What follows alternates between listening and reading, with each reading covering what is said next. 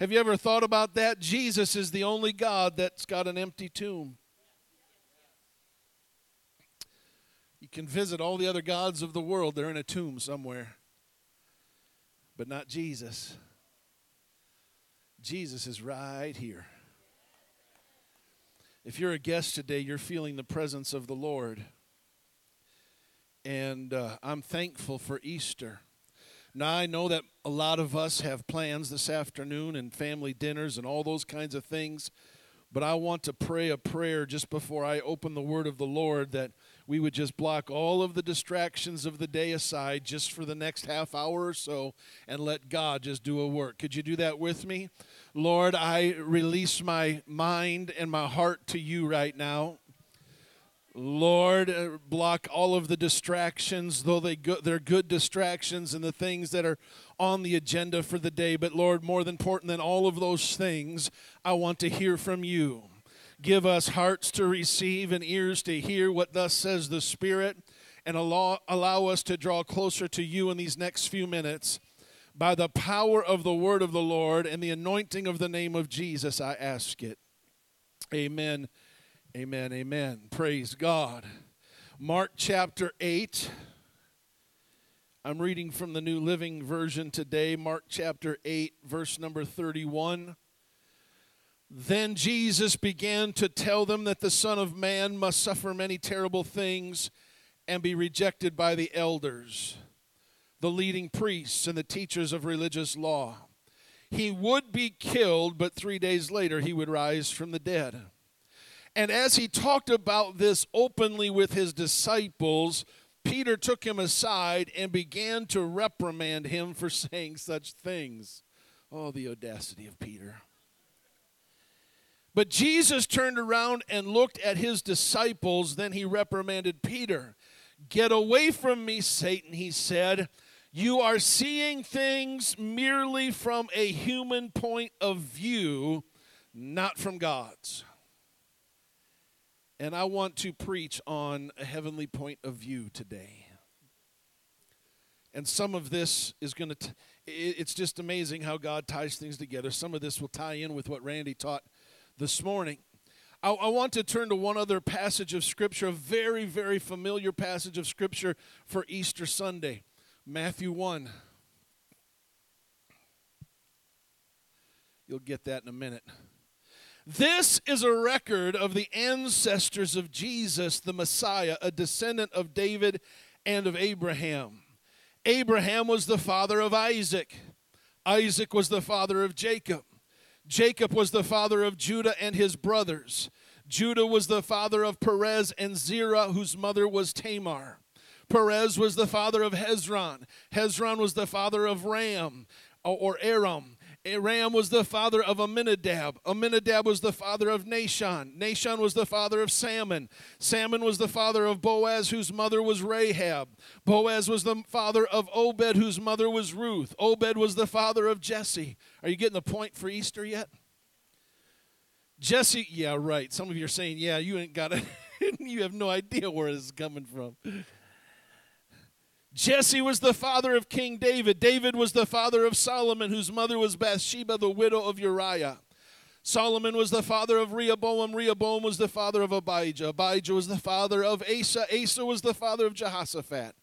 Jehoshaphat was the father of Jehoram. Jehoram was the father of Uzziah. Uzziah was the father of Jotham. Jotham was the father of Ahaz. Ahaz was the father of Hezekiah. Hezekiah was the father of Manasseh. Manasseh was the father of Amon. Amon was the father of Josiah. Josiah was the father of Jehoiakim and his brothers, born at the time of the exile to Babylon. After the Babylon exile, Jehoiakim was the father of Shealtiel. Shealtiel was the father of Zerubbabel. Zerubbabel was the father of Abiud. Abiud was the father of Eliakim.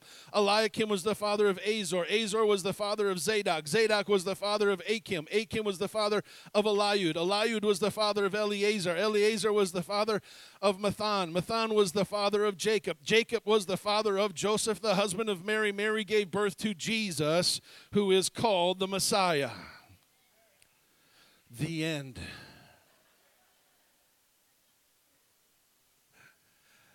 I want to preach from a heavenly point of view. I have given up something for the most part. Every once in a while I pick it up. But one of the things that I have forsaken is the 10 o'clock news. I hate it. And because I never see anything good. They list all of the bad things. Just this morning, I pulled up a news page on one of the local newscasts. So it wasn't the actual 10 o'clock news, but it was CBS News. And these were the headlines on their front page. There was a shooting at a party at an Airbnb in Pittsburgh, Pennsylvania. There was a man accused of murder by putting a grandmother into a freezer. There was a war in Ukraine, if you haven't heard about that. The Taliban has recaptured Afghanistan. This one I found interesting. How many parents steal their kids' Easter candy? Taxes are expected to go higher. Tomorrow is the tax deadline for filing. Yippee, yippee. A driver hits a bank or a wall on I-94 West. More rain and snow enter the area this afternoon. Yeah, what? That's why I ignore the news.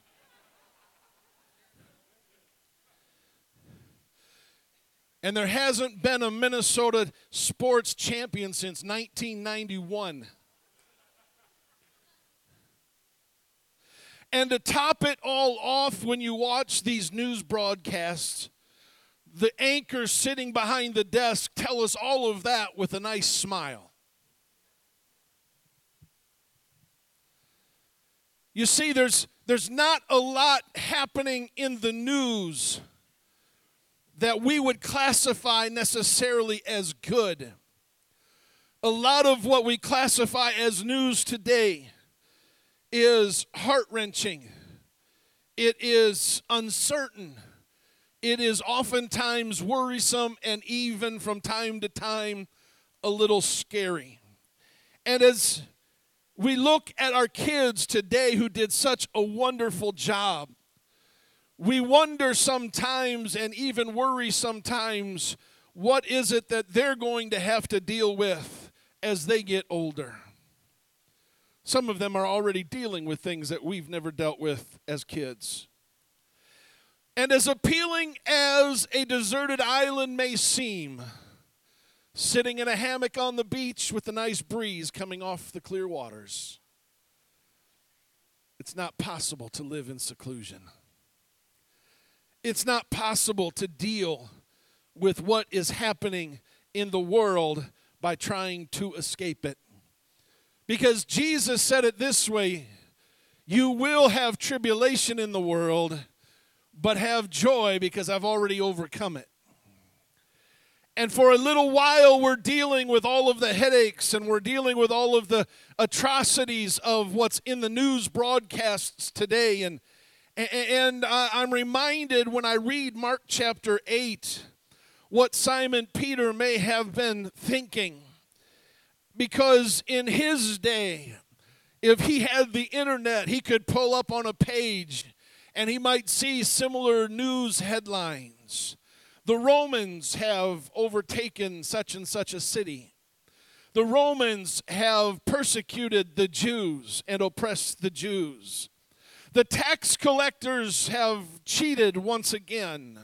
The political system is rigged for the powerful and against the poor.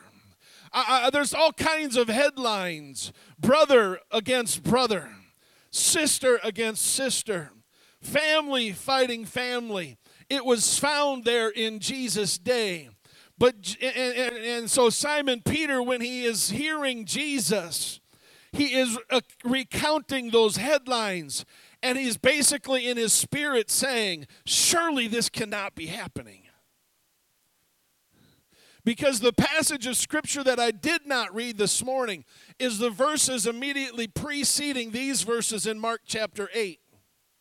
You see, just a few verses before, in verse 27, Jesus and his disciples left Galilee and went up to the village near Philippi, and they were walking along, and he said, "Who do people say that I am?"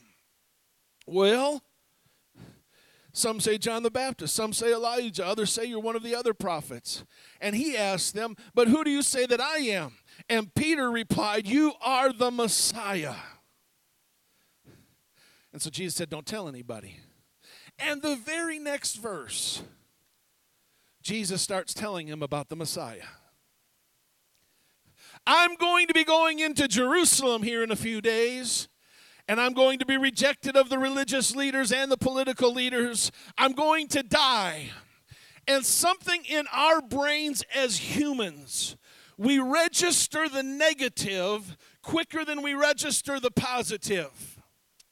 Because the positive here is almost ignored by Simon Peter. Jesus, it says he said it openly and clearly. Yes, I'm going to die, but I'm going to come back in 3 days.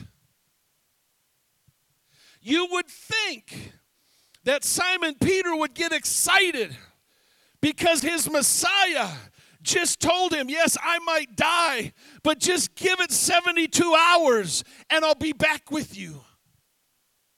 And yet that's not how Peter does it. Peter, in all of his wisdom, pulls Jesus aside. King James uses the word rebuke. New Living says reprimand. I don't know which one's worse. Jesus, you can't be talking like this. Jesus, I just declared that you're the Messiah. Messiah doesn't die. Messiah comes in on a conquering horse. Messiah is the anointed one of the Old Testament coming to take over the world and set up David's kingdom again. Jesus, you're not talking right. You're not thinking right. You're not seeing things clearly. Because Jesus, the Messiah that was talked about, says that the Messiah is going to come and is going to take over and raise up a Davidic kingdom that'll last forever. Like Simon really knew what that all meant. But did you know that the term Messiah is an Old Testament principle? You don't find in the New Testament, I did a search on this, it blew my mind. It doesn't, except in the New Living, it doesn't use the word Messiah. It uses the word Christ in the New Testament. And what is the difference between Messiah and Christ? Perspective. You see, the disciples were operating from a picture of the Old Testament Messiah that was going to come and take over control. But the New Testament Christ was saying, I'm not going to take over control yet, but I am going to release my people.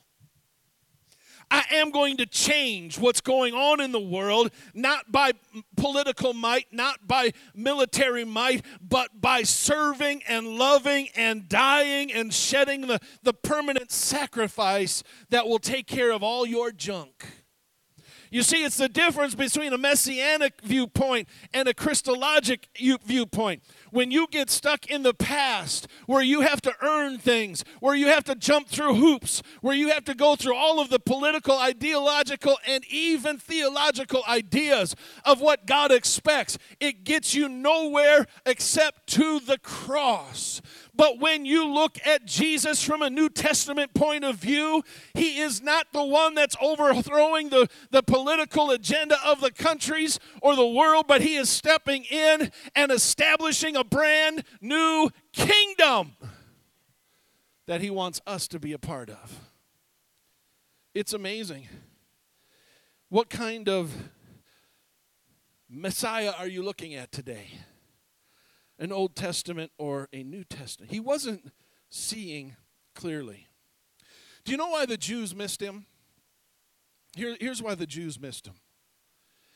Because for thousands of years, they established an hierarchy that God was way off in the distance. And because he was way off in the distance, he couldn't interact with us. In fact, they elevated God so much that they would not use vowels in his name. And they put God at such a distance that they would not allow God to interact with humanity. You know, it's back way, I'm dating myself, way, way, way back. Bette Midler sang a song, From a Distance. I understood what she was trying to say, but the mentality was wrong. Because from a distance, God doesn't see less of us. God's love sees us exactly for who we are, so he got closer. He didn't want to see us from a distance anymore. He wanted to see us up close and personal. And so the Bible says in chapter 1 of John, he became flesh and dwelt among us. It's the reason why the Jews didn't believe that Jesus was the Messiah, because they saw God as some distant figure that was going to come in and just control everything, where Jesus was wanting to come and be a part of something that allows you and I to share in his rulership. Now that does not make sense. How many here believe that you're worthy to rule and reign with Jesus? See, we don't think of it in terms of like that. But can I just tell you, we were kind of teasing yesterday in our house, and it kind of hit me this morning when I thought back to it. We were finishing up dinner, and the boys, yes, the almost 14 and 19-year-old wanted their Easter bunny. They wanted their chocolate. And Trisha teasingly said, well, it's not Easter yet. To their great response, Easter's not about candy, Mom. It's about Jesus. So we gave them the candy last night. But that statement started echoing in my brain this morning. I think it was Owen that said it. And it started echoing. Do you know that Easter's not about Jesus at all? I know that's a slap in some theological faces, but Easter is not about Jesus. Easter is about you and me. Easter is not about him. He already paid the price at Calvary. He knew what it was going to be all about. In his mind, the Bible says that the Lamb was slain from the foundation of the world. In the mind of God, Easter had already happened. So when it actually comes to pass, Easter isn't about him. It's about us. It's about the price that he paid so that you and I could sit in this house today and celebrate his resurrection, because he loved us so much that he gave himself for us. That's why I read the genealogies of Jesus in Matthew 1, because I want to point out the top 10 most unreliable people in the lineage of Jesus. Can I just, if I was setting up my lineage, I would not choose the one that Jesus chose.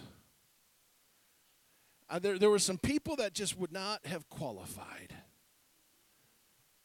to procreate me.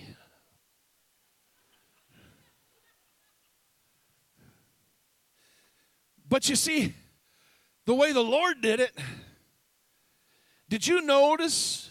I'm just going to list these 10 people and just give you, but Abraham, the father of nations, the friend of God.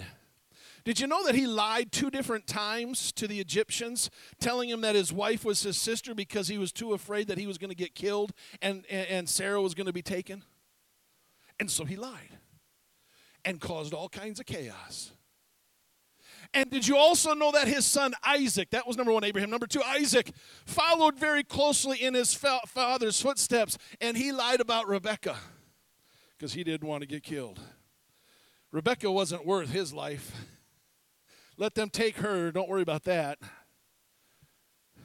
And did you know that the next line of generation is Jacob? And we all know his story. Jacob meant deceiver. Jacob deceived his way into his birthright.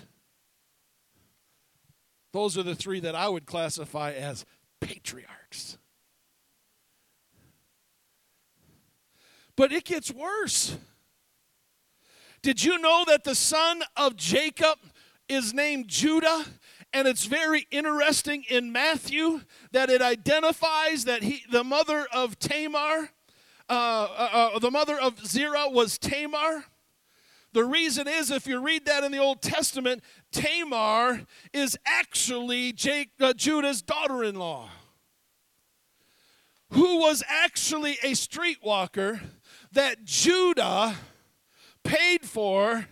And then when he found out that she was a streetwalker, he tried to convict her in a court by saying that she was a prostitute. Lineage. Judah. That's not the people that I would choose. Rahab. We love the story of Jericho and Rahab. But do you understand that Rahab was a harlot? Not the lifestyle of the King of Kings and the Lord of Lords. Did you notice that a couple of generations later came Ruth, who was not even Jewish? She was a foreigner. So God makes up for it. And he raises up Jesse and then David, a man after God's own heart. David, the psalmist. David, the worshiper. David, the one that wrote all kinds of songs of joy unto God. David, the one that danced before the Ark of the Covenant. David, the one that God chose. David, the one that would slay 10,000s. David, the adulterer and the murderer.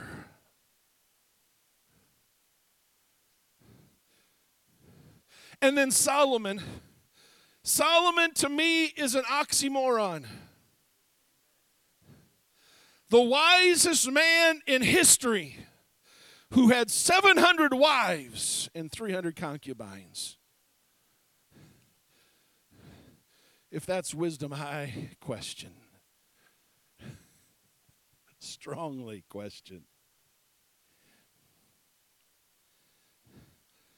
But then there's a couple here that we don't talk about very much. But if you read about Manasseh, Manasseh made his kids walk through fire. And then his son Amos, or Asa, he directly rejects God. Think of that. The one that directly rejects God is in the lineage of God. Pastor, what are you trying to say? I'm trying to say this. Easter isn't about us. It's about him doing something in us. It's not just that he rose from the tomb and claimed his rightful place as our Messiah. It's the whole concept of Easter was so that something could happen through him in us. Why did he choose the lineage that he chose? I'll tell you why he chose the lineage he chose. He chose the lineage because he knew we would watch the 10 o'clock news. He knew that as bad as it gets in 2022, his lineage was worse. He knew as dark as our lives would get, no matter how bad it is. I don't know of a murderer here today that's in the darkness and killing people, but he had somebody that's going to want to again in the future take up a throne because he was born of God in the lineage of the Messiah, in the lineage of the one that was going to change history. See, we don't think of it like this. We get excited because Jesus didn't stay on the cross and the tomb is empty. But what is he really trying to say? Just that he's a risen Savior? Oh, that's powerful. That's anointed. But more than that, it means that his lineage goes on to you. How do I know that? I know that because of this. Mary gave birth to Jesus. And then there's no more earthly children. Jesus never marries. Jesus never has kids. The lineage of the Messiah stops with Jesus. Why?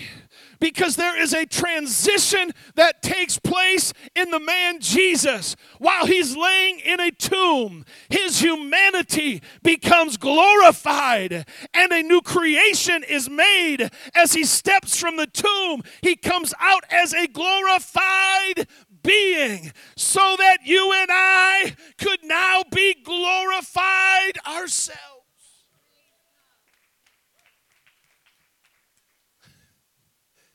Oh, do you get this? Do you understand that Easter is where you can find your glorification? What's glory? It's the weight of his presence. Did you know that until there was an empty tomb, the presence of God could not dwell with us? It couldn't dwell with us. How do I know that? John chapter 7, verse 38, verse 37, on the last day, at the climax of the festival, Jesus stood and shouted to the crowds, "Anyone who is thirsty may come to me. Anyone who believes in me may come and drink. For the scriptures declare rivers of living water will flow from his heart." And when he said living water, he was speaking of the Spirit who would be given to everyone believing in him. But the Spirit had not yet been given because Jesus had not entered into his glory. There is a presence available to you and I because of an empty tomb. What we sense on an individual basis in this house is because of Easter. What we have, and the thing is he chooses us from all kinds of backgrounds. Listen, the famine in Joseph's time could not starve the promise of his glory resting in us. 400 years in Egypt could not oppress it. The wilderness couldn't lose it. Babylon couldn't destroy it. Herod couldn't kill it. And the crucifixion couldn't bury it. The promise is alive and well today, and Jesus is stepping into your life saying, the promise that I made before I said let there be and there was, the promise that I established in my mind a long, long time ago is still available to you. It's for you. It's for you. It's for you.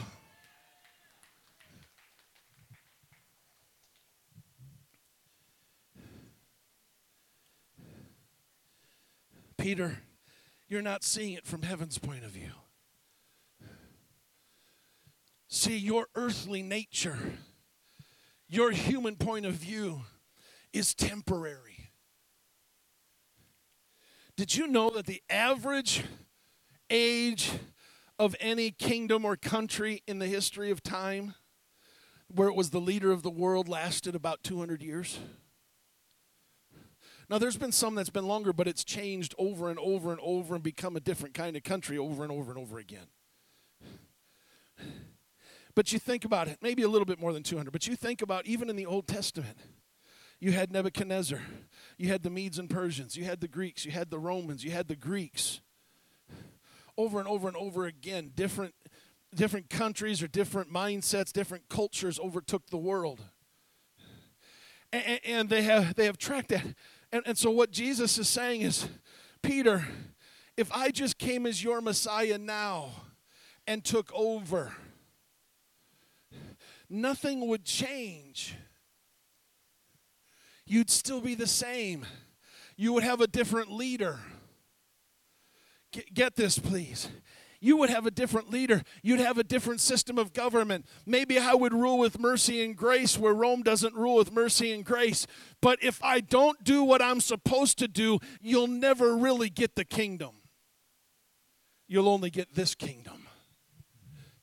Because Simon Peter, what you don't understand is in a few more days when I'm hanging on a cross and I shout out, "It is finished," and I hang my head for the last time, that there is going to be something that happens in the Holy of Holies, and the veil that was stuck between you and your access to the presence of God is going to be rent in twain from the top to the bottom. Rent and torn that no man could do on their own. It's going to be a supernatural.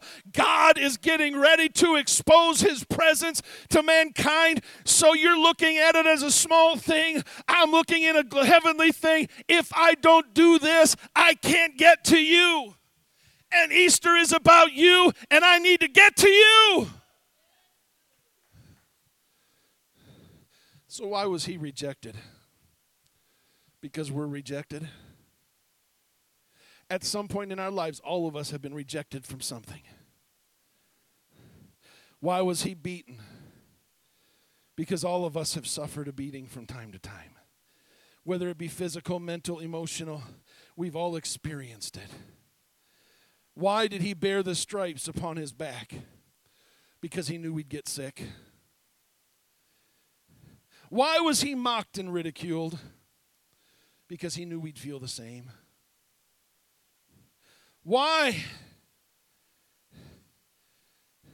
was he spit on? Because he knew that we would suffer indignities. Why? Peter, this is what you don't understand. Why do I have to die? Peter, you're all going to die. But Peter, why am I going to rise again? Because you're going to rise again too. Rejoice not against me, O mine enemies. For when I fall, not if I fall, but when I fall, I know I'm going to mess up. I know I'm going to fall on my face. I know I'm going to make mistakes. I know I'm going to mess things up. But when I fall, don't start your rejoicing too early, because there's something that's already happened, because I've come across a Messiah that left an empty tomb. I shall arise. It's not how many times you face plant. It's how many times you face plant, pick something up and get up and keep moving. Oh, somebody need the story of Easter. The story of Easter is not just about an empty tomb, but it's about a people sitting at 10110 Woodcrest in 2022. It's about you and I sitting in the presence of Almighty God. He did it all from a heavenly point of view because he saw you sitting here today. Well, Pastor, that doesn't make sense. You're right, it doesn't. It doesn't. But the Bible says this: through the foolishness of preaching, through the foolishness of declaring, many are saved. Easter. Why is it so powerful?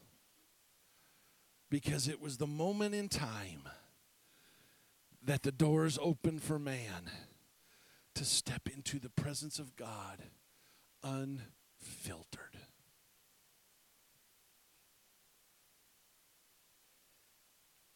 You know, I've got to give the Old Testament priests a lot of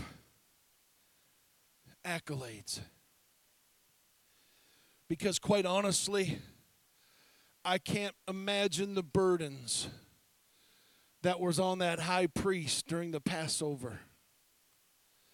When he put on his priestly gowns and he took the spotless lamb and he sacrificed it, and he went to the laver of water, and just before he went into the holy place, they made sure the bells were attached to the bottom and the hem of his garment, and they would tie a rope around his waist, and he would go into the Holy of Holies one time a year to put the blood on the mercy seat.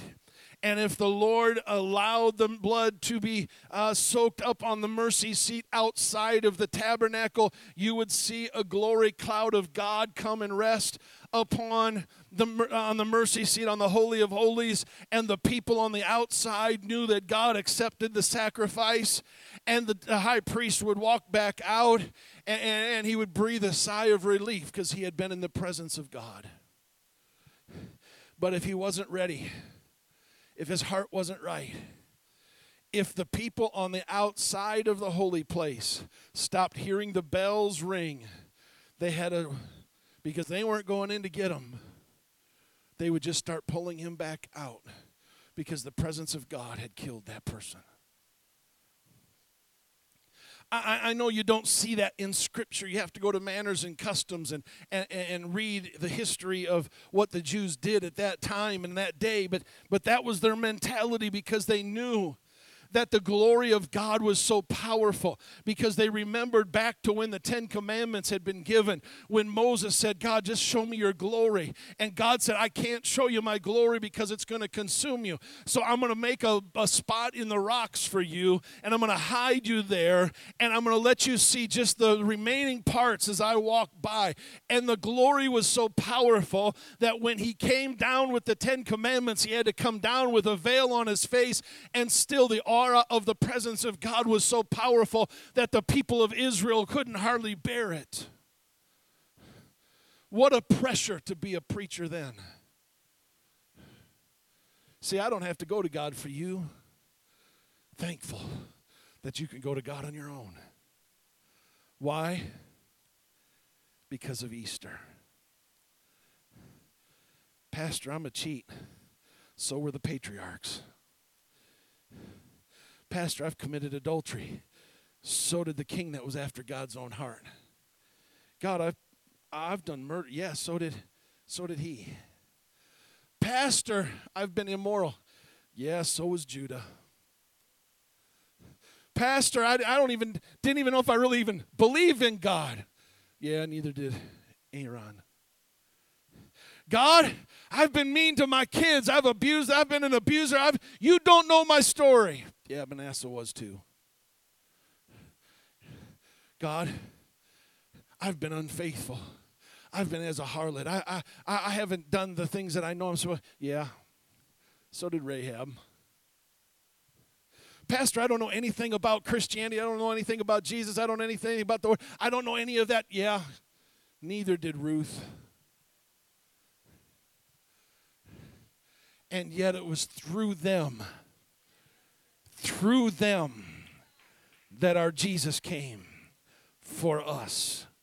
Who's to say that you're not the next one that Jesus is going to say, there's a people that need access to me, and I'm going to use you to get there. I invite you to stand.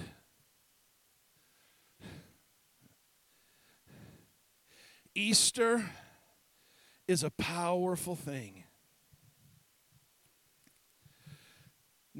I'm glad. I'm happy. I get overjoyed when I know that we serve him of an empty tomb. But quite frankly, I get more excited when I understand why.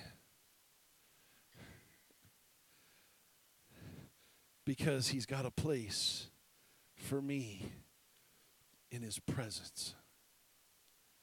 And I don't have to rely on any of you, and you don't have to rely on me for our sacrifice to be accepted. Why? Because Hebrews says we can go boldly into the throne room of grace. Because he's been tempted in all points like we are, yet without sin. Would you just bow your heads? Jesus, on this Easter Sunday, I'm thankful that you didn't stay in the tomb. I'm thankful that you ascended and that you sent your Spirit to us. I'm thankful, God, for the example that you gave through your lineage, that people are not perfect, but they are chosen. That people are not always correct, but they are always more than conquerors through you. I'm asking you, Lord, for somebody in this house to catch the revelation of Easter, that it's not just about the resurrected King, but it's about them becoming the lineage of Jesus, used of you, manifest through you, so that somebody else could find you.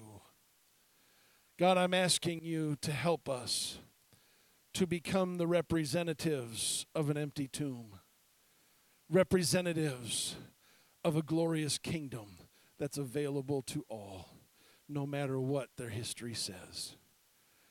Jesus, I'm asking you to wrap your arms around the one that struggles. Lord, I'm asking those that have been beating themselves up because of their failures. Lord, and I'm asking you to let them feel the strength of your embrace right now. Let them feel your arms wrap around them and hold them tight.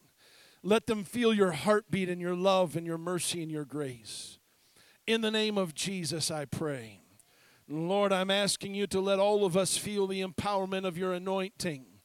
I'm asking you, Lord Jesus, from the tops of our heads to the soles of our feet, that the message and the spirit of an empty tomb would reside in us, Lord, and come out of us. I'm asking you to send us into the highways and the byways, Lord, so that our lives could compel others to come to you. We'll be careful to give you praise and glory for all things. In Jesus' name. In Jesus' name. Amen, amen. We love you all so very much. Have a great Easter Sunday. Don't forget all the events this week. And we'll see you all back here. Next Sunday, there's no Sunday school. It's Family Day. So we'll sugar you up at about 9:45. We'll have church at 10:30. God bless you.